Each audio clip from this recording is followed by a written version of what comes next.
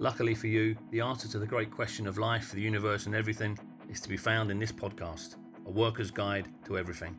Sometimes cans, often bad language, always solid politics. This is the Trademark Belfast podcast.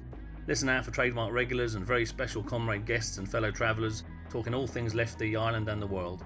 We remain, as always, anti-sectarian, anti-racist and anti-fascist. Enjoy. Buenas soltas.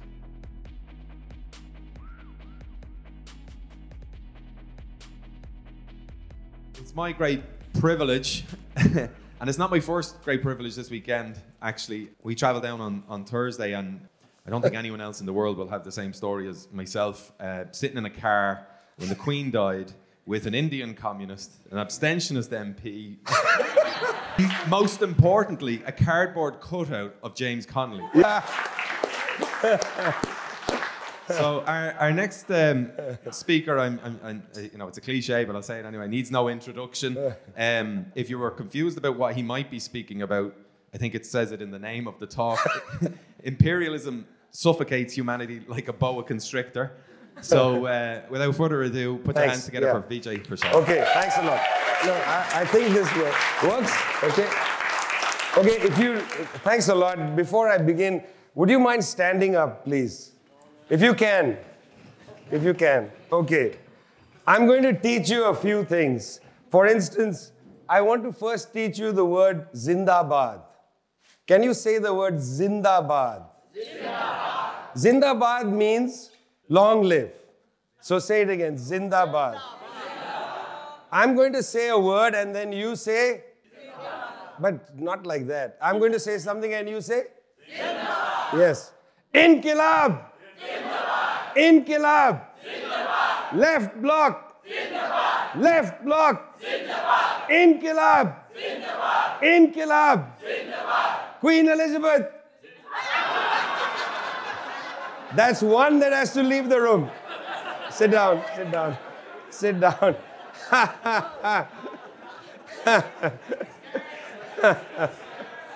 Thanks a lot for inviting me to join you at the Scully Shows Clay. Really happy to be here. Political education is so fundamentally important for our movement because if we don't understand what's happening in the world together, if we don't build power in ideas together, we are not going to be able to build a movement. One of the problems that we often find in our movements is that because we don't teach each other what we're doing, why we're doing it, people get demoralized. Because our struggles are difficult. Organizing is a very difficult task. It's boring. Earlier, Sarah was talking about how difficult it is to bring people together in a way because there are so many divides of gender, divides of race, divides of nationality, divides of language. It takes so much to befriend people, and many of our comrades are not the best kind of people, may not want to even spend time with them.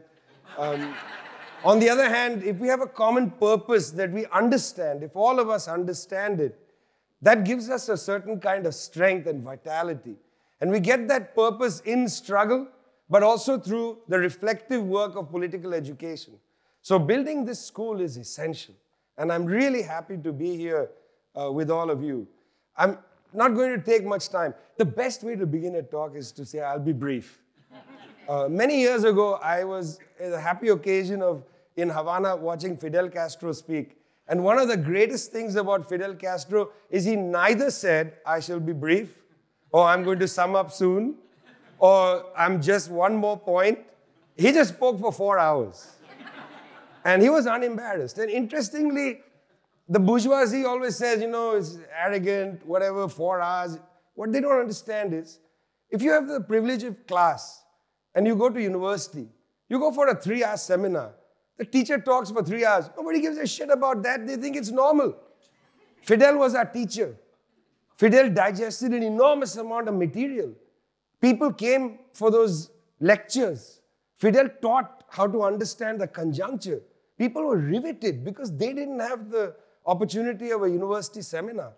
I once saw some comrades, not in Cuba, in another place, unnamed place, 3 days of long meeting. comrades came eager to learn because we don't have the opportunity, everybody, of having that kind of education.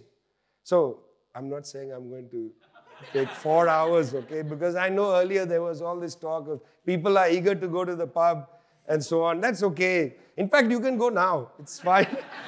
You're not under any compulsion from me. There's no reason to stay.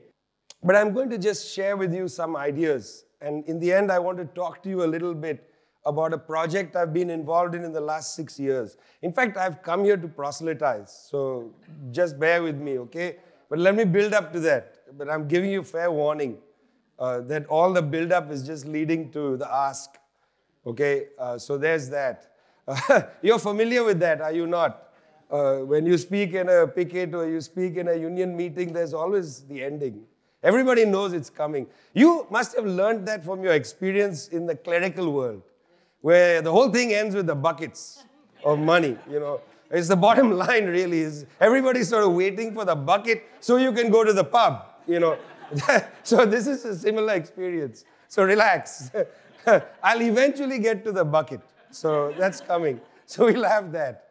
Well, it's, obvious to you that there are many crises. I mean, we sit down and we are people of the left. And the word crisis is so key to Marxism and the communist movement. And, unlike you, my dear, I've been a member of a communist party for 35 fucking years and not 11 months. And I couldn't bear not to be a member of a party because it disciplines me. It keeps me close to where the class is. And I need to be where the class is because so easy to get distracted, by other things. And I need somebody to tell me that, no, we're here now.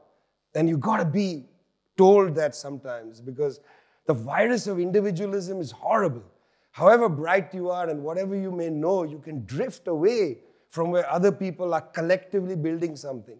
So important for me. But listen, I know in our tradition, crisis this, crisis that. In London at the Glasgow thing, somebody said that the person from the Green Party said, this is our last chance. There's a crisis. We're going to all die. People on the left have been saying this for hundreds of years. Capitalism is going to collapse. We're going to seize the day. And I'm not going to start by saying, well, now we're in a crisis. This is the final crisis. That's nonsense. Capitalism is a crisis. Capitalism is itself a crisis. It's a self-generating crisis.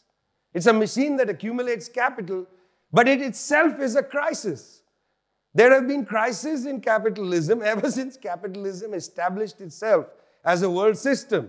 You can go back to the 19th century and you can track the crises in that time, country by country. Eventually, when capital globalizes, there are crises that are international. And they say, well, there was that crisis. There was no that crisis.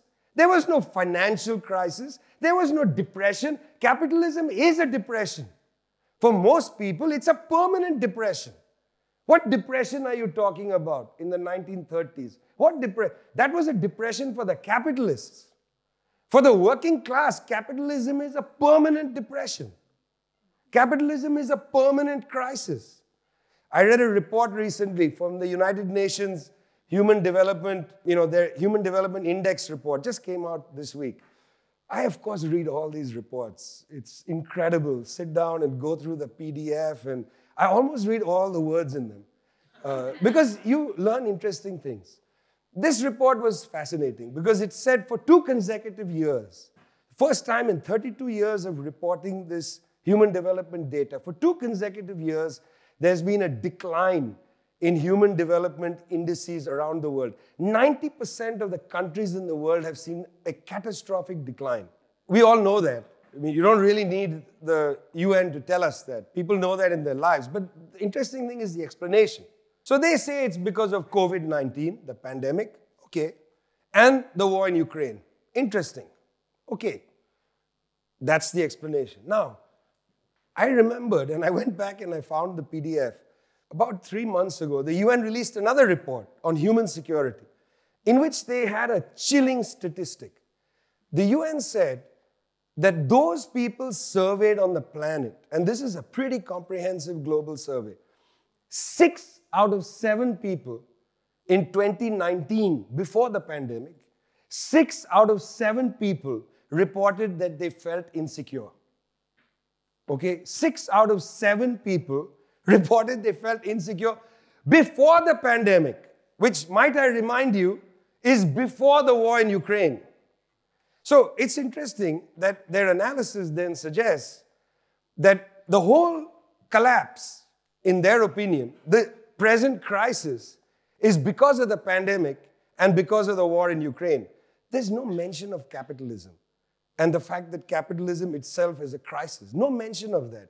No mention of declining rates of profit. No mention of financialization. No mention of the commodification of everything. No mention of the fact that this so-called precarious work is not really work.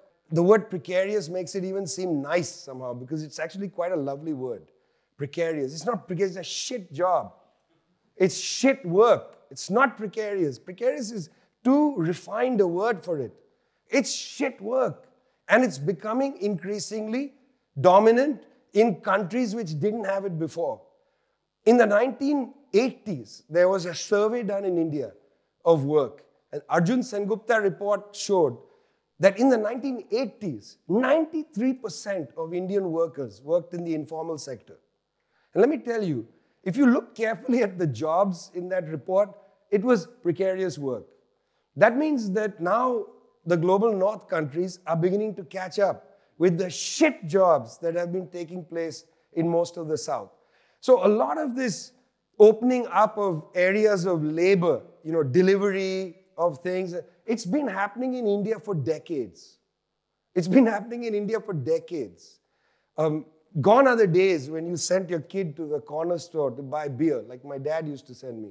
In those days, in the 1970s, nobody checked the ID. And besides, a kid, it's for an adult. Or so they thought. 8-year-old kid, I'll take 2 big bottles of Kalyani Brewery and you take it back. Well, now you don't send your kids. Earlier, Sarah talked about something about, that was a nice phrase, the Internet of Things your mama won't do for you. Well, it's also Internet of Things you don't make your children do for you because your children are on their fucking phones. So you have to call in, get some delivery kid to bring the beer in and whatever. This has been happening in the South for at least 2 or 3 decades. It's been happening a long time ago. We don't think about it. Now there's a crisis of cost of living. A lot of talk about the cost of living crisis. In most of the South, there's a living crisis. It's not a cost of living crisis. People are not sure they'll be alive anymore. They'll think that death is tomorrow. When you look at Pakistan, these floods in Pakistan, 33 million affected and so on. 33 million affected is not the correct number. 200 million Pakistanis are affected. 200 million Pakistanis are affected. There's no relief anywhere except the Kisan Mazdoor Party, and some people are bringing in food to people who are living on highways which have been colonized by people without homes any longer. Hardest hit areas are Baluchistan and Sindh, the provinces where there are anyway insurgencies and all kinds of million problems taking place. Imagine 200 million people disposable in this planet, completely irrelevant. I've started thinking about an idea, the international division of humanity. Because really, let's face it, we live with that. Let's take the Ukraine war. February, Russian troops enter Ukraine. All of Facebook is colonized by Ukrainian flags. And that really pissed me off. That pissed me off because I reported the war in Iraq, I reported the war in Syria, I reported the war in Libya. I was in Libya during that war. And none of the fucking people who put Ukrainian flags know what the colors of any of these flags are like. What's the Yemeni flag look like? If I asked you, what does the Yemeni flag look like? How many of you know what Yemen's flag looks like? Probably 1 or 2 who are very focused on these things, but most likely nobody. The West doesn't give a shit about people who live in places like Iraq or Iran or Libya or the Congo or Mozambique. Do you know, for instance, that in northern Mozambique, and I want to tell this story because it brings me back to Glasgow. In northern Mozambique, in Cabo Delgado province, an insurgency began because ExxonMobil and Total, the French company, had made a discovery of natural gas off the coast of Mozambique, the second largest discovery off the coast of Africa. Exxon and Total were extracting natural gas, a lot of investment, and so on. Insurgency develops. People in Cabo Delgado, the poorest province in Mozambique, said, we're getting nothing from this. So an insurgency begins. I went to report this insurgency, found it very interesting. They called themselves Al-Shabaab, which is an interesting name because Al-Shabaab means the youth. It's a youth movement. But because it's in Arabic, it sounds like a terrorist organization. So immediately the reporting started that it's terrorists. Now, what did the leadership of Al-Shabaab do? They affiliated with ISIS. They affiliated with ISIS. Because they were getting hit as terrorists, they needed arms and so on. They were not a terrorist organization. In fact, they were ex-Mozambican military and ex-Mozambican police, the ones who took up arms, because they knew how to use guns. Others didn't. And then what happens? The French come in and say, we need to crush them. Why do the French need to crush these young kids, many of them, some older? Why? Because of the investments of French Total and of ExxonMobil. But French didn't want to directly intervene. You've been reading recently, maybe you haven't seen this, in the Sahel region of Africa, the French have been getting politically clobbered. They were expelled this year from Mali. The dictatorship removed the French, said get the French troops out. I don't know if you follow this, but France invaded Mali in 2013 in Operation Barkhane. Well, they have been thrown out of Mali. They were skittish. Macron was not keen. It was an election year. He was not keen on sending French troops to Mozambique. So what did they do? They got Rwanda to send Rwandan troops into Mozambique on behalf of France. And for that, France apologized for its role in the genocide in Rwanda. That was the price that the Rwandans extracted from the French. And nobody said a damn thing about the people of Mozambique because they don't exist. They are on the other side of the international division of humanity. There are Ukrainians, and then there are the other people who deserve to be bombed. And I'm serious about that. There are the other people who deserve to be bombed. It's good to bomb them. In fact, it's educational. The first aerial bombardment in the world took place in Libya in 1911. It was the Italians who pioneered aerial bombardment. I remember being in Libya in 2011, the 100th anniversary of the first aerial bombardment in the world. It was done in Libya in 1911, and the West returns 100 years later to say, we're back. We're back. Now, what's interesting about the 1911 bombing is the futurists. You may not know about the... They were all in. They thought it was great. And the texts that were written by the futurists and some of these early fascists, they wrote directly that these Arabs need to be educated.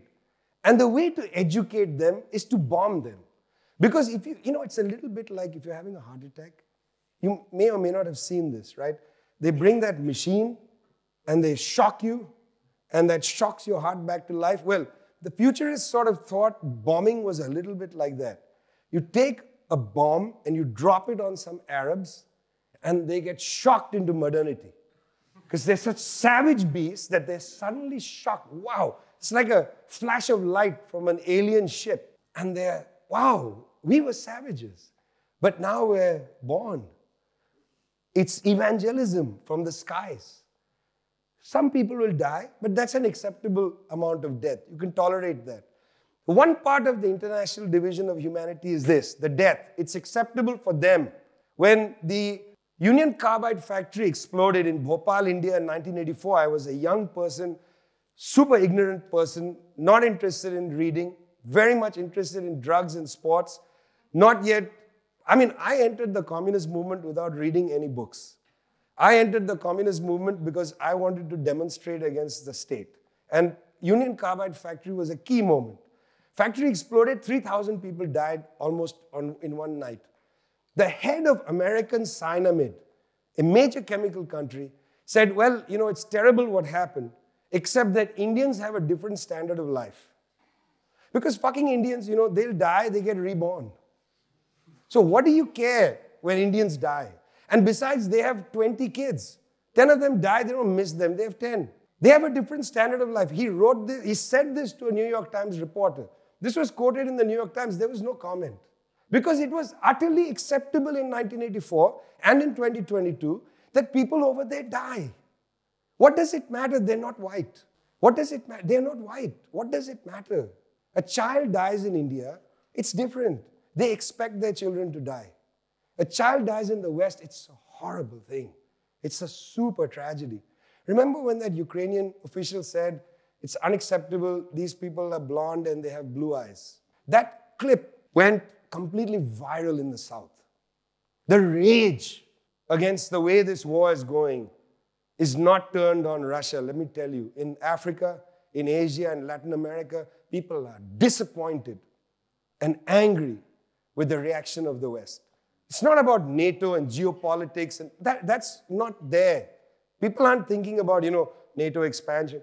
No, it's not that. People are pissed off because when you bomb us, you think it's fine, but when you have your own refugees, then you're outraged. Then Poland, Germany, open arms to refugees.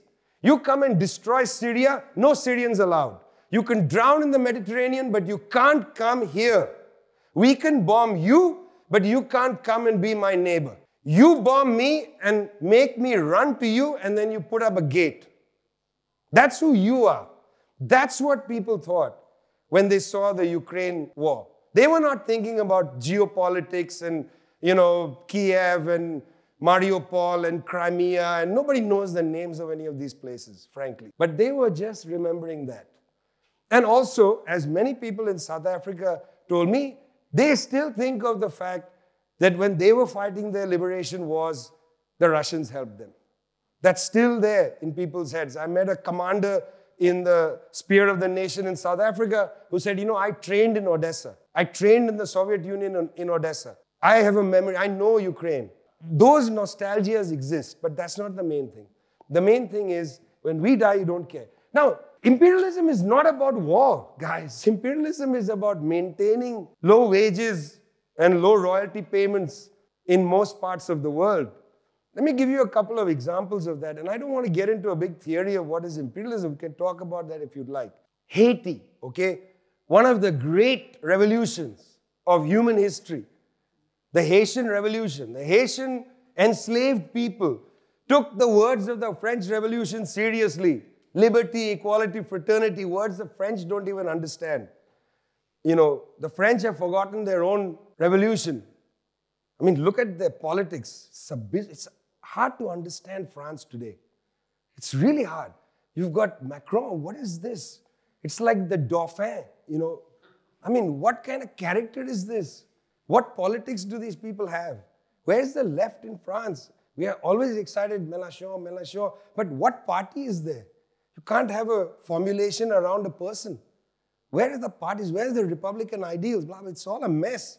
But the Haitians took it seriously. They overthrew the slave owners. Incredible revolution. The first proletarian revolution in world history.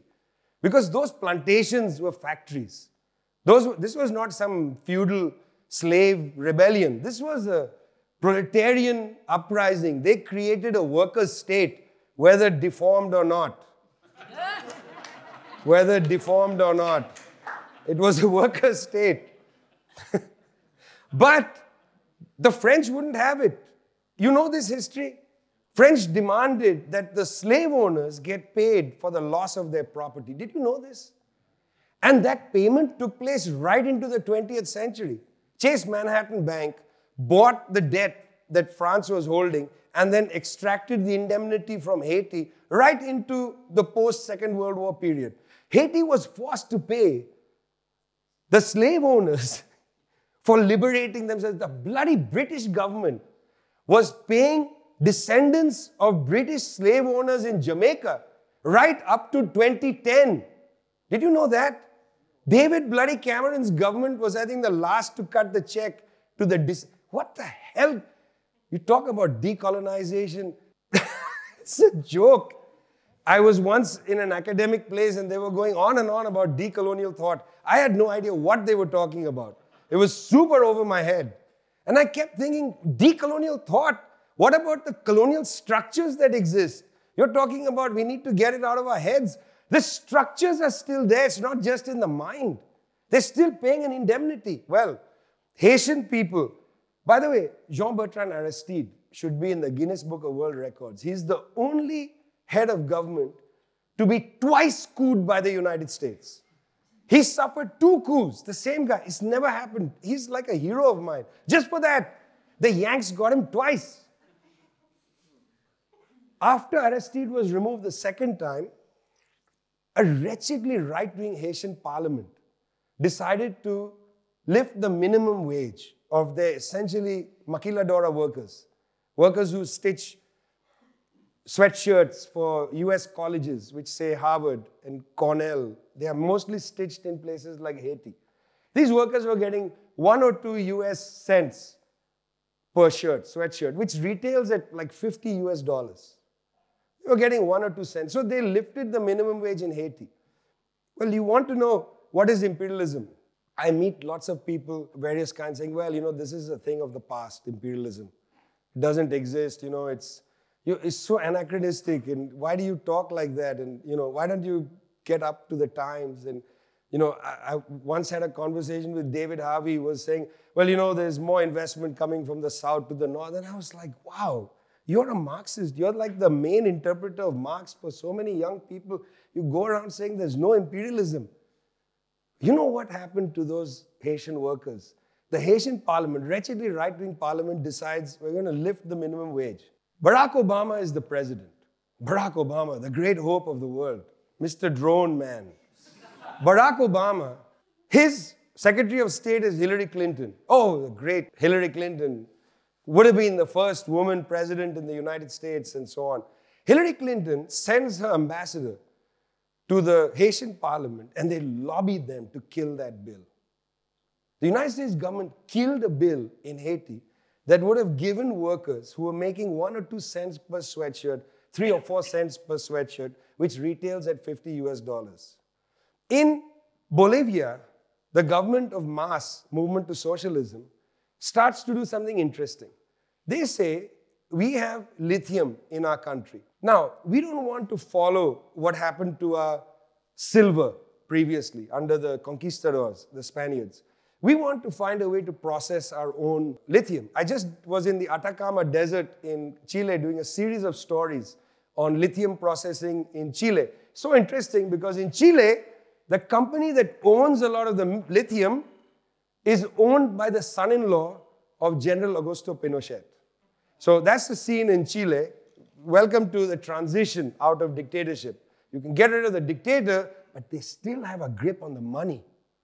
They have a grip. The capitalist class is incredible. When the tide comes, they duck their heads, they hold their breath, the water subsides and they stand up. And the rest of us think, oh, that tide just wiped them all away. They're still around. They don't go anywhere. Capital is incredibly resilient.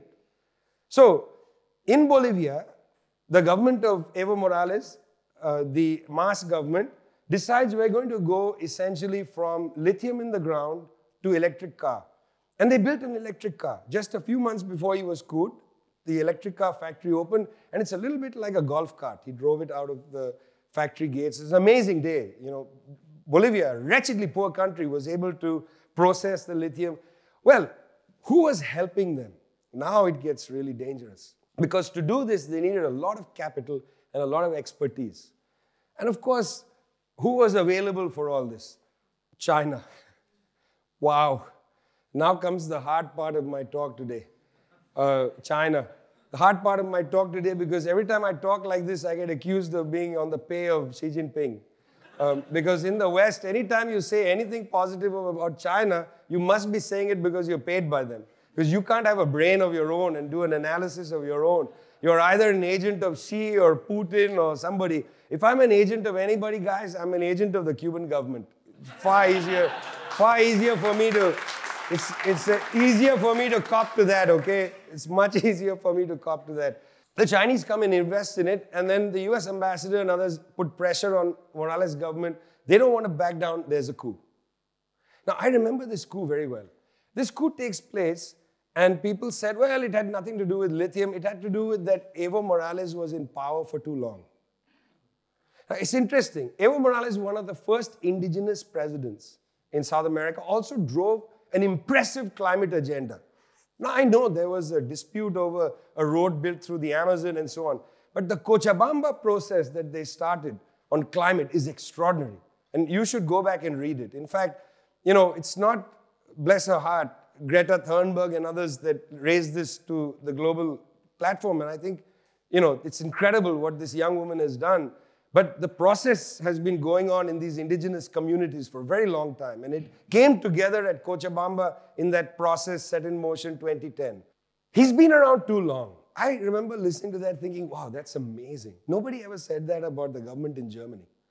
Angela Merkel was the chancellor longer than Evo Morales. Nobody said she's been around too long. In fact, now I'm thinking, please bring her back. Because this guy is a moron. And the German Greens are far to the right of anybody. I mean, it's a total disgrace of a political party. The German Green guy is the head of climate and environment. And they're going to open coal plants in Germany. I'm excited to see what they do at Sharm el-Sheikh. Let them this time come and tell the Indians and Chinese to stop using coal. Soon in Germany, they're going to be burning the Black Forest, using charcoal in their homes because they are so obdurate, unwilling to negotiate with somebody they believe is not to be negotiated with. I'll come back to that in a second. But they could, the government in Bolivia, and people said, well, they deserved it. It was incredible. I mean, the entire Western press, basically, including that shit newspaper in London called The Guardian, all of them lined up behind the idea that Evo Morales has been there too long, or that there was some electoral malpractice in the election. By the way, Morales had been elected a few years before, and that term was to end in January 2020. He was couped in October 2019. Not one liberal constitutionalist said, okay, he didn't win the election, let him finish his term till January 2020. They said, let him go now. And in fact, he was fearful for his life then. He was fearful, and comrades in mass were killed in 2019 and 2020. That's imperialism. Give me another explanation why the United States needs to conduct a coup in a country where there's legitimate elections. Give me an explanation why the Washington Post, the day that Chile was having the vote on the Constitution, why the Washington Post editorial starts with the word lithium. The first word in the editorial is lithium. It's not democracy. The Washington Post editorial was against the new constitution because the new constitution would have given the Chilean people some modest control over their resources. So the first word, this is what we used to call naked imperialism. And yet people say it doesn't exist. Or they say there are competing imperialisms. I'll come back to that in a minute. We have an international division of humanity. Some people, it's acceptable to smash them and say we're smashing them in the name of democracy. Some people, you can bomb and say we're bombing you in the name of democracy. These people, their actual dignity is irrelevant. You can strangle Cuba for decades on end. Cuba, which is basically in the last period, only exported healthcare, only exported solidarity. You continue to insist that it's an exporter of terrorism. And actually, they are honest. Because in fact, the ruling class in many of these imperialist countries, I think they think that giving healthcare to people is terrorism. Because they don't do it to their own populations. So when Cuba sends doctors overseas, they say this is a disgrace. They are treating their doctors like slaves. I find this very interesting. What interests me about this? One of the most underpaid workforces in the world is the United States infantry. These people are not paid anything. And their bodies are damaged in warfare, and they return back to their country, and their healthcare system for veterans is a mess. They are a highly underpaid workforce, but they are not treated as slaves. It's Cuban doctors who are, the US government says when they go abroad, they are underpaid. I've interviewed hundreds of Cuban doctors. And okay, few of them say that, we miss our children. And obviously, they miss their children. Everybody you miss your children. That's a normal thing when you go on service somewhere. They say critical things. I wish I could go back for holiday. Of course, they wish they could go back for holiday. We all do. Those are normal things. Those are hardly things to extract and exaggerate. But by and large, they are so happy to be doing what they're doing. During the COVID pandemic, I interviewed a bunch of young women who were working in mostly the Caribbean. There was one woman, Jani, who was in Belize. She was in a hot ward, COVID hot ward, Cuban doctor. She had a young child in Oriente, in Cuba, that she would occasionally go on WhatsApp with. Now remember, Zoom embargoes Cuba. So Zoom does not allow connections to Cuba. In fact, it's interesting, they say Cuba bans the internet. No, it's the other way around.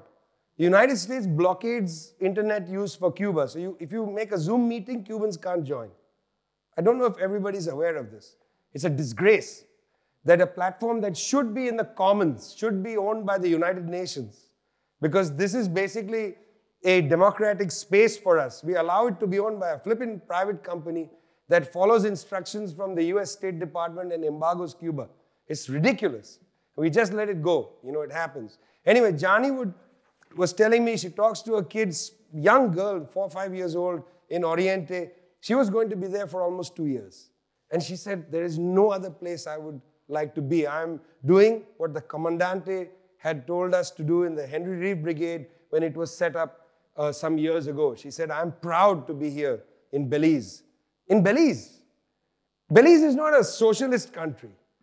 In fact, Belize often votes in ways that are contrary to Cuba's interests.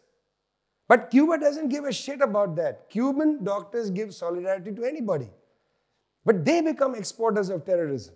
They become exporters of terrorism. The United States is not an exporter of terrorism. Very happy when Noam Chomsky made that statement, when he said that the biggest terrorist purveyor of terrorism in the world is the United States government. Biggest purveyor. In what way? By preventing Haitian workers from getting a dignified wage. That's terrorism. Blocking climate negotiations. That's terrorism. That's serious terrorism because they want to destroy the planet. By withdrawing from the Intermediate Nuclear Forces Missile Treaty in 2019 unilaterally, that's terrorism. And that withdrawal is what really disturbed the Russians. We're not going to get too much into that. I want to pivot a little bit to explain where there are some signs of, let's call them complexities in the world today. This is the section where I'm talking about China and Russia. There are some complexities now. And then later I'll talk about the socialist project. But I think we can't talk about the socialist project, comrades, if we don't deal with this. Because this is the elephant. That if comrades don't know how to talk about this, the others is just idealism. Then we'll just say, let's go out and build the working class movement. You've got to deal with this. You remember in old party classes, the first day was always, what's the state of the world today? What are the balance of forces? When I joined, the Soviet Union was still there. Is the camp of peace enlarging? The camp of war and the camp of peace. And we were taught to understand these things, the forces, the big forces, the smaller forces, the state of the class struggle. That's how I got political education, We learned the levels of analysis. I remember going to college and being told all of that was abysmal thinking. You should not think of levels. You should not think of concrete analyses. You should not think of all this stuff. And I thought, my God, I'm shaped like that. I won't last in those spaces, We are taught to think like that. So this section, I'm going to talk a little bit about that. Maybe it's a little old-fashioned for some of you. In 2007, there was that great financial crisis, you'll remember. 07, 08, 09. It was a long period of distress. US housing markets began to feel vulnerable in 07, 08, and then the two big banks collapsed in New York, Bear Stearns and Lehman Brothers, and then AIC, the insurance company, and so on. And then the wave hit Europe, and European central banks said, we can't do anything, so the US had to bail the Europeans out, etc., etc. Two interesting dynamics take place here. Number one, in China, there's a serious debate about what's happening in the West. A serious debate opens up. At the time, the Chinese government was sort of right of center. It's going to change soon, and I'll tell you about that change, but it was a little more conservative. The head of the economics department in the IMF, Raghunath Rajan, who later becomes the head of the Reserve Bank of India, he said that the United States and China are in a satanic embrace because China produces goods and lends the American worker money because US wages have been stagnant for a long time, and the US worker then gets that money in credit and buys Chinese goods. And they buy more Chinese goods, and the Chinese get more surplus. So essentially, China was recycling its economic surplus to the American working class so it could buy buckets and more things, computers and etc. So in a sense, the boom in the US economy was a false boom because it was financed, underpinned by the Chinese working class and the Chinese national surplus. So he said, this is a satanic embrace. After that collapse, in China, there was a really serious discussion. Like, if the United States collapses, we're going to go down. So we have to pivot away from the US market. So they start having seminars and discussions about how to use their surplus in a different way. Two broad strategies were put on the table. Number one, well, maybe now we should think about improving the conditions of life of particularly people in China outside the Pacific seaboard. So you may know the name Bo Xilai, who later gets caught up in a scandal. Bo Xilai in Chongqing starts the Red Experiment in Chongqing. They start doing various kinds of social transfer payment schemes, improving public transportation and so on. I'll get to that in a second. But the point was move away from the seaboard, from essentially the northern cities down to Shanghai, and take care of the interior, including Hubei province, Wuhan, which becomes famous later, Xinjiang becomes famous later, Tibet, and so on. So the Chinese start a massive scheme there on two legs. Number one, eradicate absolute poverty, which they achieved last year. It's an incredible feat. I mean, coming from India, it is incredible to look north and see that the Chinese have eradicated absolute poverty, because there's about 500 million people in India who live essentially between hunger and chronic hunger every day. So seeing what the Chinese have done is incredible, And when people say, well, but it's authoritarian, tell that to somebody starving on the streets of Mumbai. They'll be interested in your liberal argument. Very interested in hearing you debate about democracy. As they die in the gutter, their toes being eaten by rats and so on. They have elephantitis. Tell them about that. They would love to hear you lecture them about forms of representative democracy and so on. Because they live in, the world's largest democracy, except that they can't live because they're dying. So you tell them that. They'll be really interested in that conversation. So one thing they do is they eradicate absolute poverty. Incredible. Secondly, they try to integrate provinces outside. Mechanization of cotton agriculture in Xinjiang. This is really interesting that Xinjiang becomes the focal point of criticism. I'm not going to get into that. If you want to ask questions, we can talk about that. I've never been to Xinjiang. Been to China a lot. Been to different parts of China. Don't know Xinjiang at all. So I can't speak about things that I don't know about, but I'm happy to engage with you on that if you'd like. Anyway, the second form, when they went out to the outer provinces, was not to do individual transfer payments. The key to what the Chinese project is. Just handing money out to individuals, no good. You saw what the ex-fighters in Colombia did. They were handed money in the deal, and they collectivized the money and created a cooperative. Because being given a check for yourself is meaningless. If I got a check, I'd go and drink it. But if I was able to sit with 20 people, we discipline our money together. It's not just about making better use of the money, but also discipline.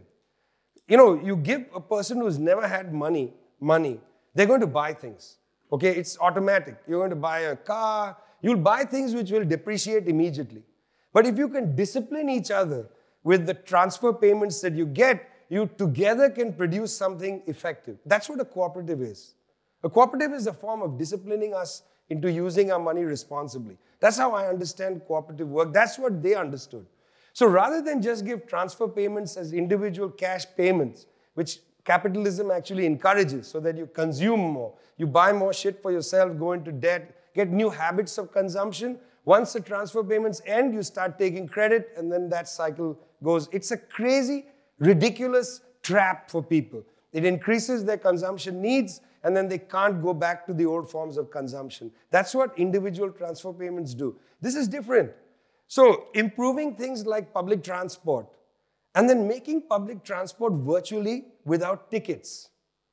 It's an incredible thing that we, as a society, pay for trains, and then we expect us to buy tickets to board the train. Like, that's my train. When I go to my private car, I don't pay my car to get in the car and drive it. I just get in the damn car and drive it. It's my car. But the train somehow is somebody else's train. Why can't I just board the damn train? Okay, I understand RMT comrades are worried because this means that all the ticket collectors will lose their jobs. But we'll find better jobs, different jobs and so on. As Sarah was saying, some of these jobs that we want to protect are not the best jobs, Although ticket collecting is not a bad job. You engage people a little bit and so on. Yeah, but imagine that we can just board a train or board a plane even. What's the need? Maybe we can have different forms of thinking about all kinds of public goods. Free healthcare, free public education, etc. See, these things are slightly experienced in the West, but in the South, they are not experienced at all. There is no experience of universal healthcare in any southern society. Nowhere. In India, cost of out-of-pocket payment is the highest in the world. People go into debt for medical care. That's the biggest indebtor in India. That's why healthcare in India is appalling. There's no public healthcare system. All we have is so-called volunteers, 100% women, called ASHA workers. They are so-called hired by the Indian government. They are paid a stipend, not a wage, and they go door to door and provide healthcare in rural areas and to the working class. They are all women, 100%, and they are the most militant workers in our general strikes that we've had, where 300 million workers have gone on strike. They are militant because they are the worst treated workers in the world. During COVID, they had to put plastic bags as gloves to go door to door and give health tests and things like that. There's no public healthcare system, no experience of it. Thanks, colonialism. Thanks a lot. You leave us in 1947, you build in 45, 46 your own damn universal healthcare. You had 2 years to start the conversation. You didn't start any bloody conversation. You sent that jackass to draw a line, Radcliffe. Imagine that. As if the party, people here say, we were talking the other day, you can't move people from north and south. In India, 13 million people moved in the subcontinent. 1 million died. I lost so many family members. They moved from the northern part of today's Pakistan into India. I have a grand uncle who was left behind because he had had a nervous breakdown. He was too scared to go. So they had to leave him behind and everybody left. This is colonialism, guys. For us, it's not a historical fact. I'm not a resentful person, or I don't feel angry, for person. This is our living history. We still live this stuff. It's not an abstraction, When I talk about it like this, I sometimes get worked up because it's a real thing. I'm not talking to you because it's like somebody else's story. This is the shit we live in. This is the work we have to do. So the Chinese decided, okay, we're going to do all this, and we're going to slowly edge out of reliance on the United States. And then the left took control of the party. That was the arrival of Xi Jinping. Xi Jinping is on the left of the Communist Party of China. Now, you may have a debate, and I know people will debate, well, but is China even socialist? And blah. But there are 95 million members in the Communist Party, okay? What's the population of Ireland total? North and South? That's not even a club in their party. That's not even a cell. 95 million members in that party. When I engage party members there, they say the range of opinion is incredible. There are people who are basically neoliberals. There are hardcore Maoists. It's a huge range. They squabble with each other all the time. When the Yanks say there's no democracy in China, I'm like, there's more democracy in the Communist Party of China than in your own bloody House of Representatives. That House of Representatives doesn't sound to me representative of anything. Here there's enormous debates. It's basically a parliament. It has a different form of democracy. Like it or not, that's what it is. And if you think you can overthrow it, good luck, guys. Seriously, there's no Gorbachev in China, I can tell you. The United States has been looking for years for Gorbachev. They can't find one. It's not happening. They're just not happening. So Xi Jinping arrives and he announces the Belt and Road Initiative, which is their exporting of this strategy of creating a new way to break from the US dominance, their satanic embrace. That was Belt and Road. That Belt and Road enters Europe. 17 European countries sign up for Belt and Road, including Italy, Poland, nowhere near a socialist country, signs up. Why? Because US capital, Western capital is drying up. Chinese have an enormous surplus of capital they are willing to invest in. They are out there for commerce. They are building an enormous commercial network across Eurasia. This is what we are calling the historical integration of Eurasia, which had been blocked by the Cold War, blocked by colonialism, blocked by the humiliation of China 100 years, blocked by all kinds of things. Earlier, the Mongols had tried to build Eurasia, but they had a different attitude. Theirs was the mountain of skulls attitude. The Chinese are not coming with a military, they're coming with cash in hand. and they start integrating. Secondly, the US conducts these amazing wars. Iraq, sanctioned hybrid war against Iran, war on Libya. 3 of the most important energy sources for Europe get destroyed. And Europeans are sort of sleepwalking into Armageddon. Yeah, let's go bomb Libya. It's no problem. Let's destroy Iran. No problem. These are your main energy sources. So that's what? That's 2006, sanctions on Iran. 2003, Iraq war. 2011, Libya. If you go and look and see how increasing dependence on Russian natural gas starts, it's in this period. Nord Stream 1 is built. Nord Stream 2 is built. 30% of German energy is basically from Russia. Increased dependence. This is the historical integration of Eurasia. United States was hell-bent on preventing this. And you read strategic documents in the US, they are terrified that Europe is being integrated away from the Atlantic into Eurasia. And that had to either be delayed or permanently blocked. The US has understood a long time ago it actually cannot compete with China. Because I don't have time to get into this. The Chinese have done something incredible. They have created better technology because they were smarter than the rest of the third world. When companies came and said, can we take advantage of your workers? And Chinese workers, better fed, better educated, better public transport to get them to work, better everything.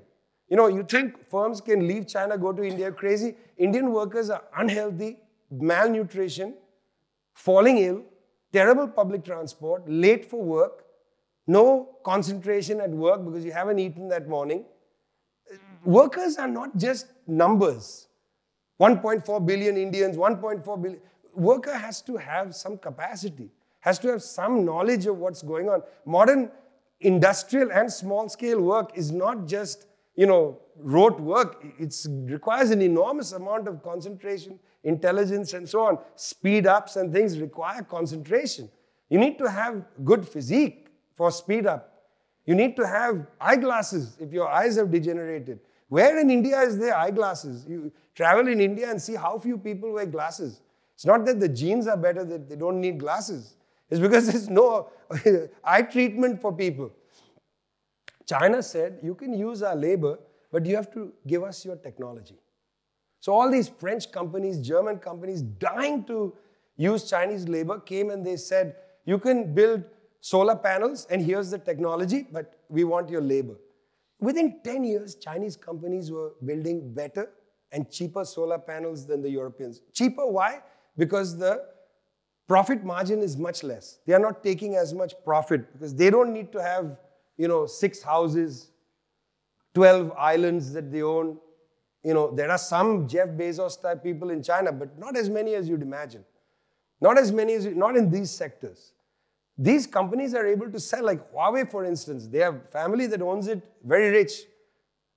They live in the province of Taiwan. By the way, in the pub, there's a Taiwanese flag as you enter the door. So you actually have to sort of pay obeisance to US imperialism as you enter the pub, but that's another story. The company like Huawei, they make money, of course. But they make phones. When you travel in Africa, people don't buy Apple phones, they buy Huawei phones. They sometimes buy Samsung, but Huawei is the cheap. Chinese phones are the cheapest. How many of you have Chinese phones? Not that many, okay. You're afraid that they will be snooping on you, I suppose. So the US then starts to say they're going to interfere with your privacy. Remember that discourse? Can't allow Huawei to build 5G. Must get them out of the UK. The British intelligence is very worried about this. Meanwhile, US intelligence is snooping through. We know from NSA and the Edward Snowden that they're snooping on all our phones. We know that they even snooped on Chancellor Angela Merkel. It wasn't a Chinese, but yet we believe it. Why? Because we are racists.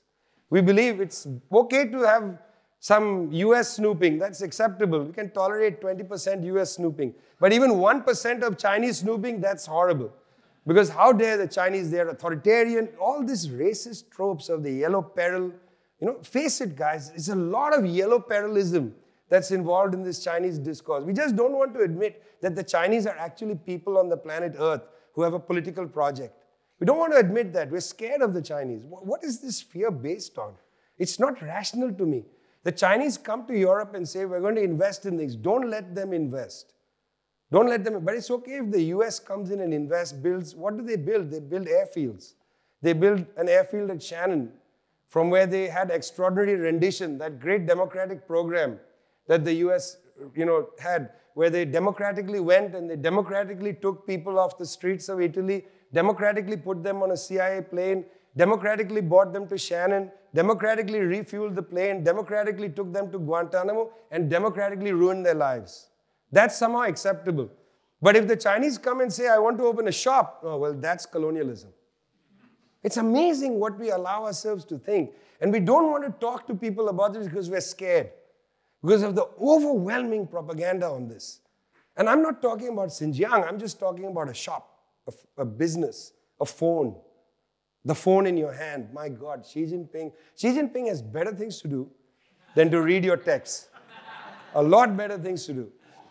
So we come to the Ukraine thing, and I'm going to end soon. I don't want to get into that very much. But that Ukraine thing, it's not only about NATO expansion, it's about this prevention of the historical integration of Eurasia.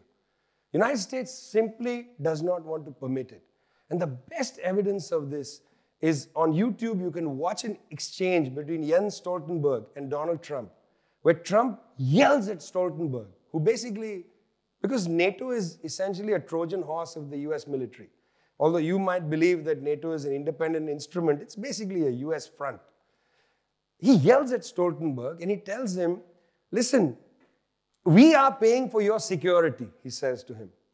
But yet you're paying so much money to the Russians for energy. Why should we give you security if you're draining money out to the Russians? Why should you? Better that you buy energy from us.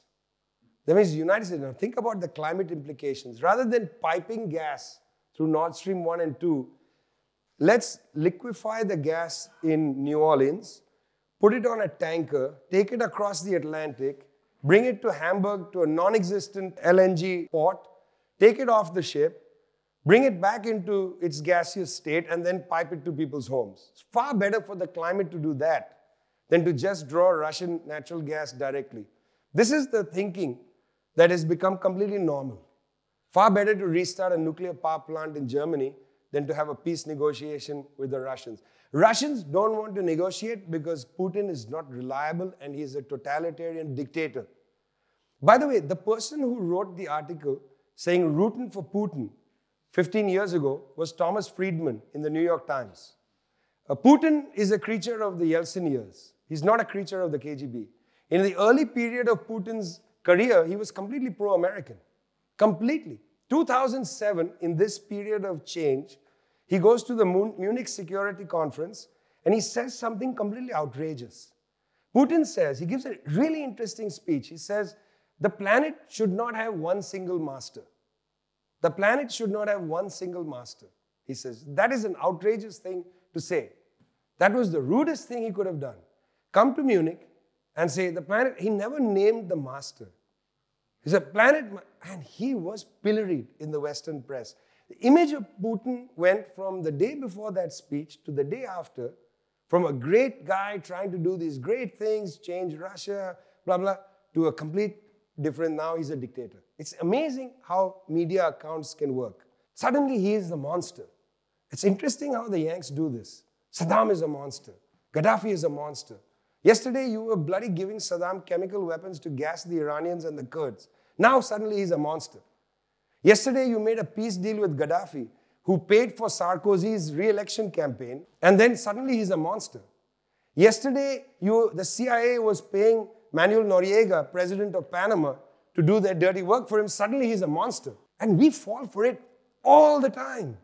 We never learn. We have like a mental amnesia. Their propaganda is so effective.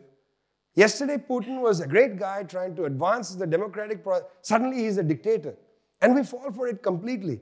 Be careful with this. The other day I sent a tweet out, you know that Martin Niemöller thing? First they came for the communists, and then they came for the this and so on. First they came for Gaddafi, then they came for. I'm not saying, Gaddafi was a great guy. I've been to Libya since 1974 as a kid. I know the country intimately. Lots of ins and outs, and I'll get to that in this last section. But be careful.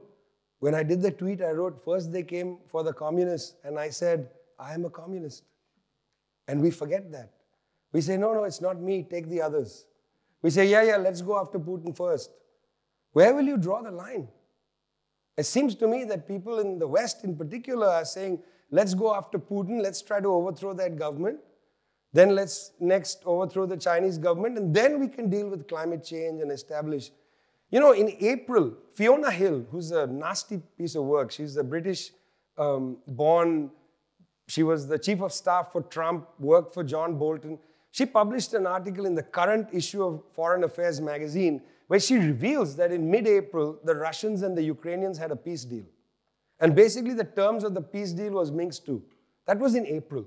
The war starts in February 23rd, March, and early April. So that's about maybe 6 weeks of fighting. This was before Mariupol and so on. 6 weeks of fighting. And then what happens? That great humanitarian shows up in Kiev, Boris Johnson. And he tells Volodymyr Zelensky, no deal. Zelensky then goes on TV and says, we're not negotiating with the Russians. Now you tell me who doesn't want to negotiate. And you tell me who's not a reliable negotiator. The Iranians spent years negotiating a deal so that their people can eat and have health care. And then Trump just walks out of that deal. And people still say that, no, Putin is not a reliable person to negotiate with. The Yanks are reliable. What's wrong with our brains? Who's walked out of the most consequential treaty which the European Union validated? Where was the government in Ireland? What did they say when the Yanks walked out of that deal? You will complain about the Good Friday Agreement and you will torture yourselves. You can't walk out of that agreement. Meanwhile, the Yanks just walked out of the Iran deal wanting to destroy that government and the people of Iran, and nobody says a word. Where was the Irish government? Where was the UK government? UK government going on behind the US as usual. It's not even a government, it's a disgrace. Westminster is a disgrace. It's a disgrace. If not for one or two people that stand up and speak the truth there, it's a disgrace. It's not a parliament. It's not a parliament. It's not a parliament because it doesn't stand for the rights of the people.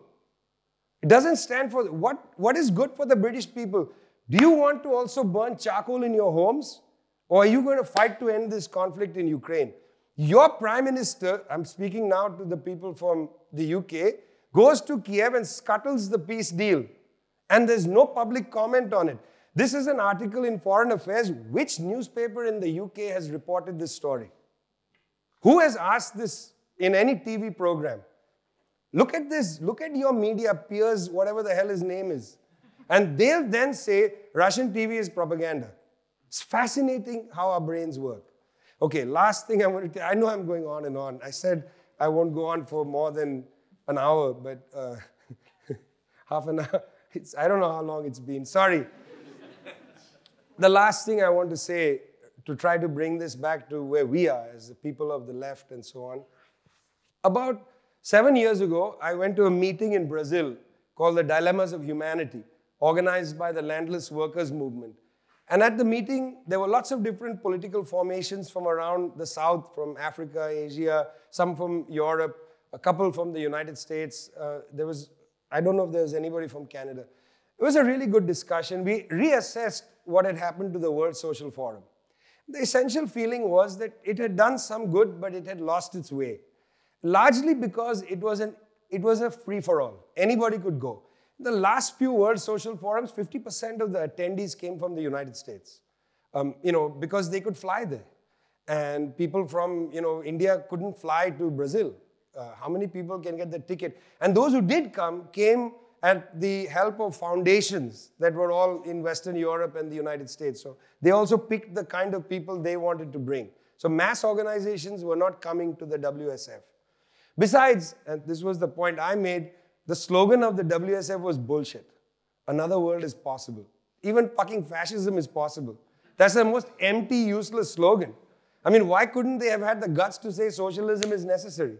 What do you mean another world is possible? We can't have politics like that are so, open-ended and meaningless, really, in the end. We want a different world. Obviously, everybody wants a different world. Even the plutocrats want a different world because they want more. So that's a meaningless slogan. And so we felt that try something different. So we started a process called the International People's Assembly, which was to be a process where movements could come together to create international solidarity and a network. And now, 7 years later, we have about 560 movements and political parties involved, including very large parties, the Communist Party of Nepal, Workers' Party of Tunisia, Democratic Party of Morocco.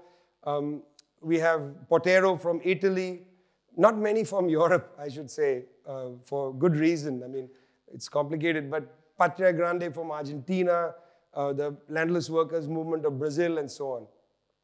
Well, it's hard work building internationalism. And it's incredible because you know already that all politics is about trust. And particularly when movements have to build something with each other, they have to learn to trust each other. It takes a long time. And we have limited resources. We can't have a G7 meeting every year where the executive of the global bourgeoisie can fly to Wales, stand together for a photograph and discuss intimate and important subjects amongst each other to coordinate, build trust, and so on. We don't have the means for that. It's difficult for our movements, peasant movements, and so on to do that. But it's so important that we build something like that. And I really want to welcome you into this process, to think about it. Why do I want to welcome you into this process? We don't know enough about what our movements are doing in different parts of the world. For instance, we don't have a feeling that the world really understood what happened with the farmers' strike in India. We feel that nobody really understood how farmers were able to be on strike for 1 year and defeat the government, a right-wing fascistic government. We feel that people don't understand how 300-400 million Indian workers go on strike every year, 1 day, general strike. Don't have an understanding, how is that possible when there are just tens of millions of people in our unions? How do 300 million people go on strike? It's not understood.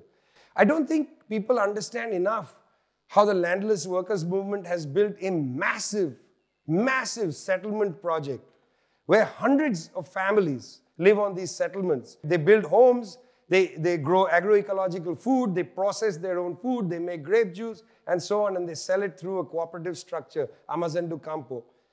We feel that these experiences are very important for each other to understand because we get strength from the experiments that other people are doing. Effectively, what I'm trying to say is that the reason we are operating the assembly is so that we can share the experiments with socialism. That we can come to understand that socialism is a form of experimentation. Socialism isn't just establishing something. I've had a very long relationship with the people of Cuba. It may be greater than the population of Ireland, but still a very small country. A country which is still quite a poor country. Very poor country, in fact. A country being throttled for years, that boa constrictor that tries to suffocate Cuba.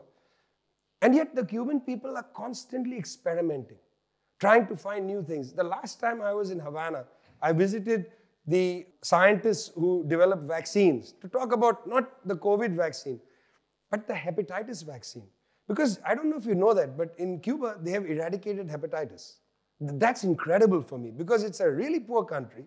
And in poor countries around the world, hepatitis is endemic. It's a serious problem. And Western medicine is no help for us because Western medicine designs medicines for the rich. We need medicines for the poor. And we need medicines for the poor that are cheap, effective, easy to deliver. Because you don't need to train people with highly skilled forms of delivery of medicines. You have to have a form of medical delivery where a person who's reasonably trained, village health professional, can go door to door and take care of people. We need to find ways immediately to train people. Of course, we want eventually to build clinics and have a better medical system. But initially, you need this. And on top of everything, we need political education. The Cubans are Jedi Knights of political education. But even they feel that there is vulnerabilities in Cuba. New generations are not receiving the kind of political education necessary. So we need to pioneer and experiment with each other, political education. What you do in Left Bloc is important, but who are you talking to? Are you talking to the landless workers movement, who has a school called the National School of Florestan Fernandez, where for years they have developed the Paulo Freire method of education. The hunger strikers in your H blocks were reading Paulo Freire. They started education classes in those striking places using a Brazilian text. They read the liberation theologists, trying to understand what is political education.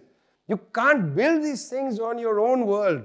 You can't live on your island, think you have all the answers or you can develop the answers. You have to have an international perspective, not just so that you know things happening around the world. We need to be connected. We need to be connected. We need to talk to each other. Why? Because we have to experiment. And I want to put the word experiment before you. Experimenting is really important. Otherwise, socialism is demoralizing. You put a big bet on things, you don't do well, you feel demoralized. And I'm going to end with my great friend, Frederick Engels. I love Engels for a lot of reasons. One of the reasons is when Engels died, he didn't want to be buried. You know, he was cremated and his ashes were thrown in that channel between Europe and England. That's beautiful. I mean, I'm so opposed to making graves and shrines and so on, but I, of course, go to all of them. Marx's grave and, Marx is different. He's on a different planet. But Freddie Engels lived an interesting life. But Engels, in 1859, said something really interesting.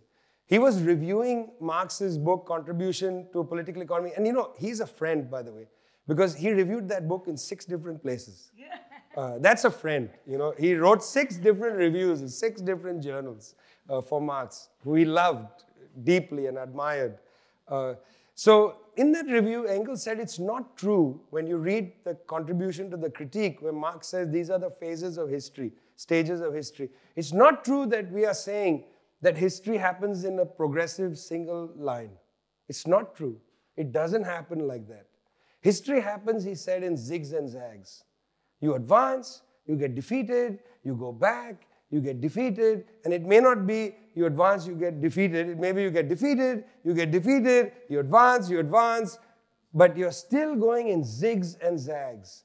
And that perspective was very useful for me, and it's very useful in political education, because we have to teach our comrades to lose as well as win.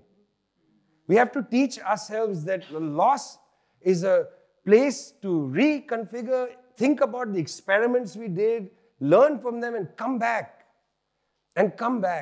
Because we can learn from that, yes, I know. But also sometimes when we say that to each other, it's not enough. We need a historical perspective for this. We advance, we move back, we advance again. It's zigs and zags, not a straight line. Because part of left politics is building confidence. And I'll tell you, and I'm really going to end with this, I'll tell you that finding out what other people are doing is incredibly good for the zigs and zags. Because when you're in a period of zag, and you are able to study what the Indian workers are doing in that annual strike, it will lift your spirits. If you can go to your workers and tell them, this is what they are doing, it will lift their spirits. A lot of our building the left is about building the confidence of the working class. The perspective we must take is our goal is to build the confidence of the working class. And the confidence will be built with this sense of historical destiny. There's nothing wrong with us being imbued with a sense of historical destiny, as long as we understand the zigs and zags. The Indian trade union movement, after a lot of great internal fighting, decided that it was important to fight back against neoliberalism with an annual strike. And the way the unions decided to do this was that they said that in our demand, when all the unions came together, right-wing unions, left-wing unions, in our demands, we will put at the center of our demands the demands of the unorganized sector. So the centerpiece of the demands is what the unorganized need. So if the vanguard of the working class, the organized sectors of the working class, can lift up the issues of the most deprived sections of the working class, everybody will come out. This may have just been a cynical ploy to bring, but I actually think they believed this was how you strengthen the movement. And when you see the movement today, when the general strike takes place annually, it's a huge exercise of collective recovery of public life.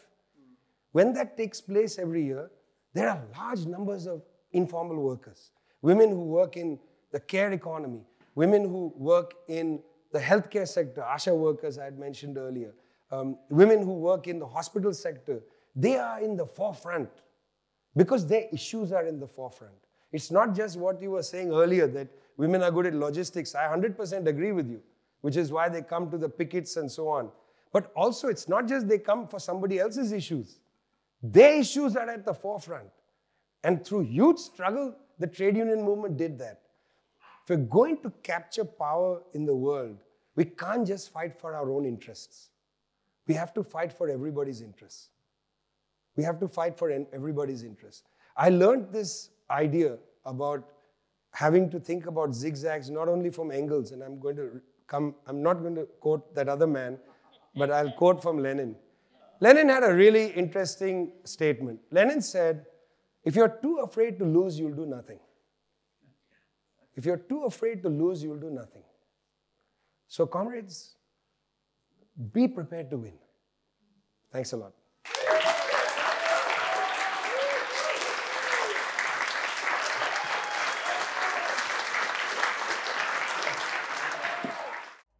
That, comrades, was Trademark Belfast. Thanks so much for listening in. We'll see you soon, either in the trenches or on the victory parade. Up the workers and Slango Foil.